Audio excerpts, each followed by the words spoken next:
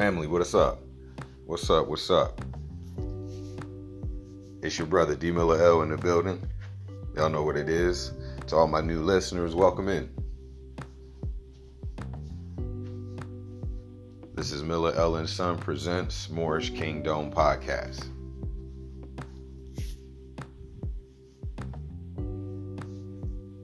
We're here again, family. Take some ideas around. This one is going to be kind of expansive, I'll tell you that.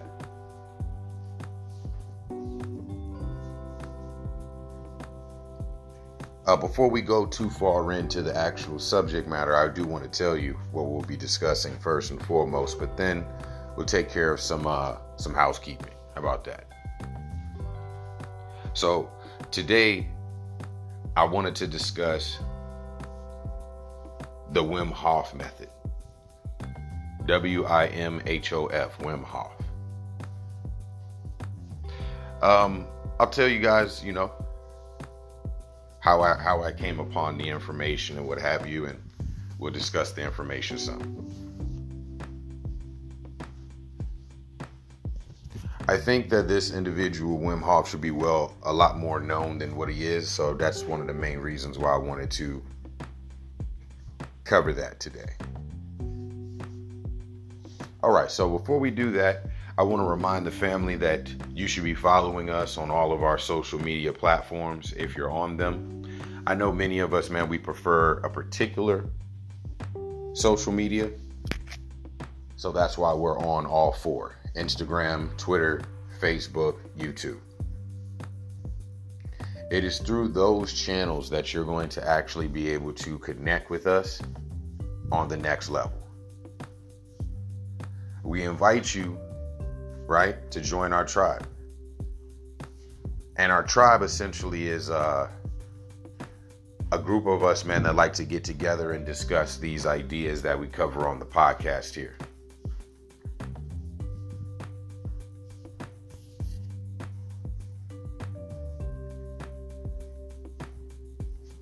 The coolest part about the tribe is that there's like a tokenomics associated with our tribe. That's just a funny way of saying that we got some economics built in and caked into our tribe, so that it's not just us getting together per se for entertainment value. We're going to get together for entertainment value, but there's going to be some commerce. There's going to be some economics happening. So basically, we're incentivizing your engagement when you join our tribe. But more on that as we go in. More on that at the end of today's episode. I'll be talking more about the tribe and how you can get access. Right? First thing you want to know, though, is Miller L and Son on those four social media networks. Miller L is MILLEREL. And the second word is and Son, ANDSUN.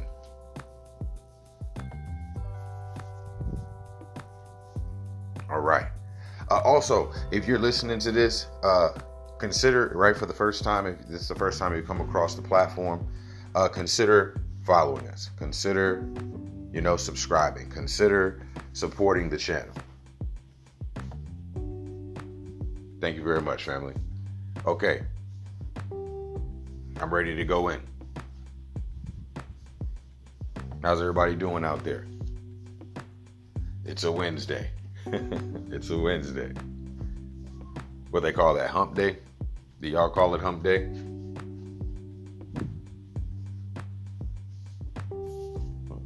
Do y'all call it hump day?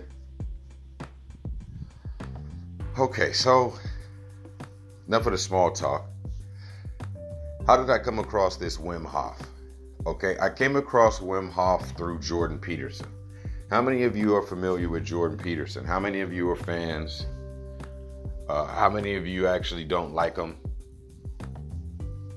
Right? I'm talking to my tribesmen right now. Do y'all follow Jordan Peterson? Do y'all like him? Y'all let me know inside of the chat. Y'all let me know inside of the Sphinx chat if y'all care for Jordan Peterson at all. So yeah, it was Jordan Peterson after his illness. You remember, for those of you that are not following Jordan Peterson and have never heard of this guy, he's a professor out of like Toronto or something like that, a Canadian university. And he got into a little bit of trouble, we'll say, like during the time of Trump being a bit outspoken. They kind of put him in there. A lot of the right-wing folks kind of looked up to this guy as a beacon of light, you know, when you had a lot of the left-wing people coming out trying to basically, you know, be liberal, right, versus being conservative, which is what we'll say Jordan Peterson and those that kind of follow him are more representing, right? Not so much Republican, Democrat as much as conservative and liberal type of dynamic, okay? Now, again, he's just a professor. He's like a philosophical professor, okay? And, you know, he was holding a conservative line, right? I'm trying to surmise, which is kind of hard to do, but it will surmise Jordan Peterson in that way. And of course, a renowned author at this point. All right, so he would eventually get sick at some point and be gone for a while, and then he would pop back on the scene. And one of the first guests that he would pop back on the scene with is this Wim Hof character. So, of course, I'm very glad to have seen Jordan Peterson get healthy and get back on the scene.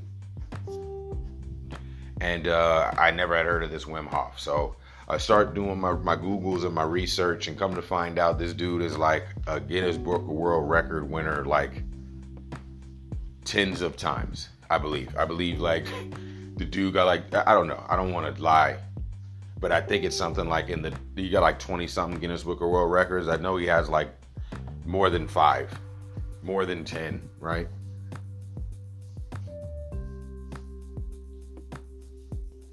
And these records, right? They're about like endurance and things of this sort. He really is taking the body beyond what was imagined. And we're talking about different kinds of stressors. So I'm gonna kind of talk to y'all about some of the things I can just call off the head that he like won Guinness Book of World Records for. So like swimming up under the ice caps and not dying, right? Like some 50 yards or something like that. Going to do like a run in the Arctic with no shirt on, and you know what I mean, just some shoes and some shorts. You know, doing the same thing in the desert. You know, being in cold areas like ice for extended periods of time. Right? Being able to fight an endotoxin that was injected into his body, but being able to use mind and control one's, right, hormones and what have you. This is basically what he kind of made a breakthrough with.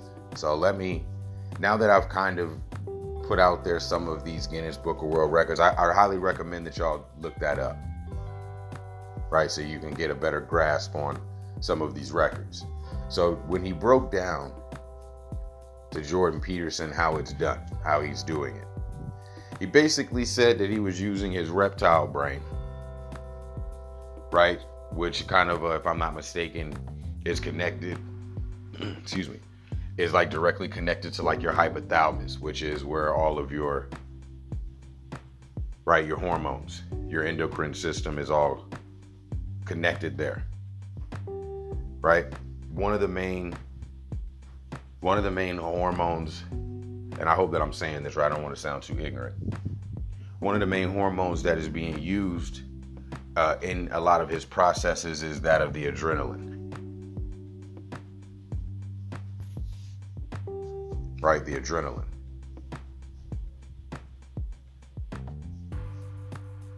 And again, he's able to, you know, tap into these adrenal glands and kind of, you know what I'm saying, awaken it.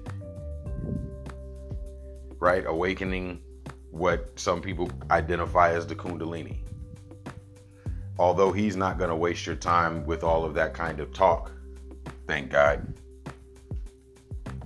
For those of you that have understood the whole Indian lore about the sleeping Kundalini and trying to awaken that dormant power within, a lot of his technique does just that. And it's basically through two ways, or I should say a combined effort of cold water and breathing. Right? The cold and breathing. These two things, he kind of has a really, really dope, it's called the Wim Hof method. He's got a really dope method of bringing, I don't know, to me it's got to be one of the best on the earth playing right now. Just super straightforward, easy to understand, not necessarily easy to master, right? Because again, the exposure to the cold is one thing that I think most people are against. For all of my athletes out there, again, y'all talk back to me inside of the Sphinx chat. Tell me what y'all know about cold water therapy. Tell me about the benefits, if any, that are associated with cold water therapy. What is that about? Why do athletes of the highest caliber engage in this?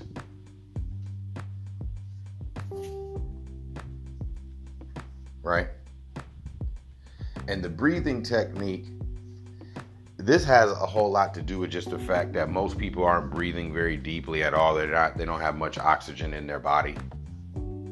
They take a lot of shallow breaths. You know what I'm saying? So the breath work is definitely in order. From my understanding, you know what I'm saying? This is what you call a spirituality. The spirit being the breath, right? So that would mean breathing exercises would kind of represent your most rudimentary form of spirituality. Again, my opinion, right? My opinion.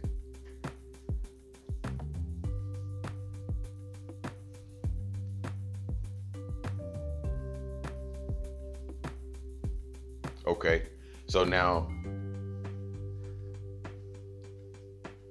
Wim Hof seems to be an interesting character, right? A very interesting character. I don't have anything, negative to say about the man. Not that I should, but I will definitely say this. I've noticed that he is very industrious.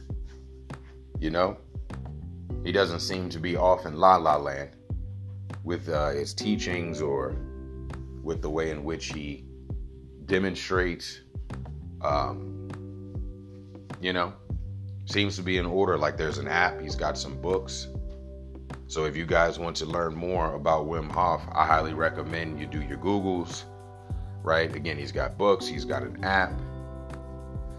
There is one more thing that I feel is super important, man, and we'll drive home today's episode with this point here.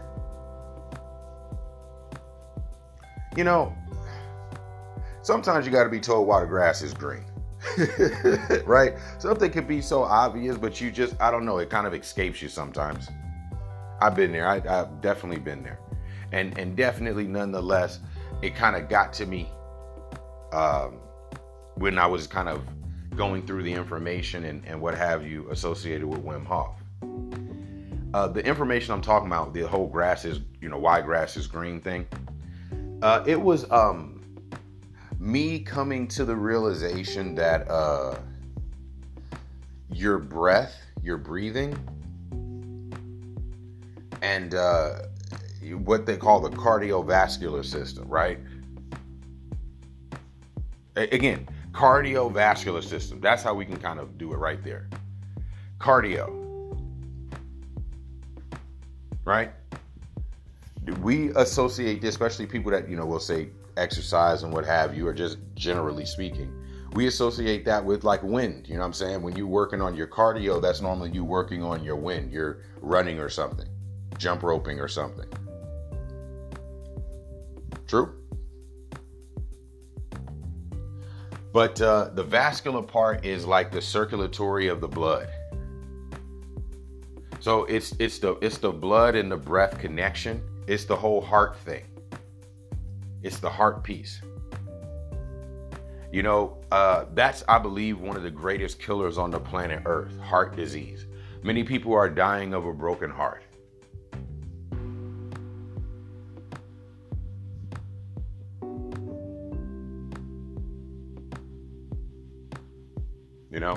It's something going on with your breathing, your lungs, your heart, your blood. These are normally the things that are killing humans.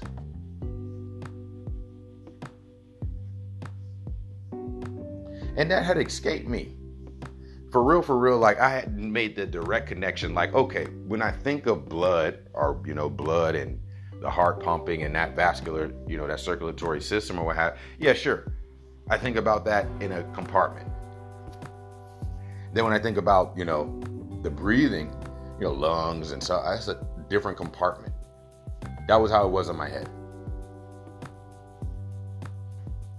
But the direct connection, y'all remember, it was like it's in the capillaries. Y'all remember where the oxygen in the lungs is exchanged and it goes into the blood, right? It's right there.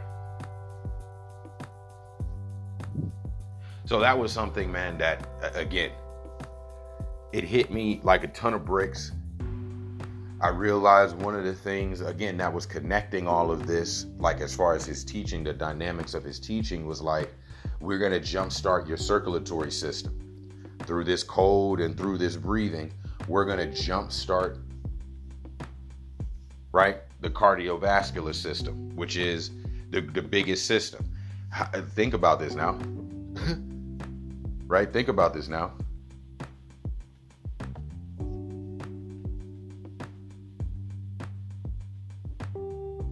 This is got to be one of the most important endeavors that any human being could take. And I'm just talking about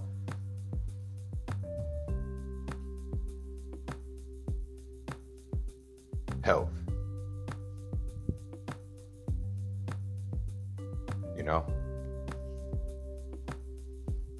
Your health. I don't know about you guys, man, but I'm definitely trying to enjoy this life for as long as possible. And I just think that to be able to do so, you got to be in good health.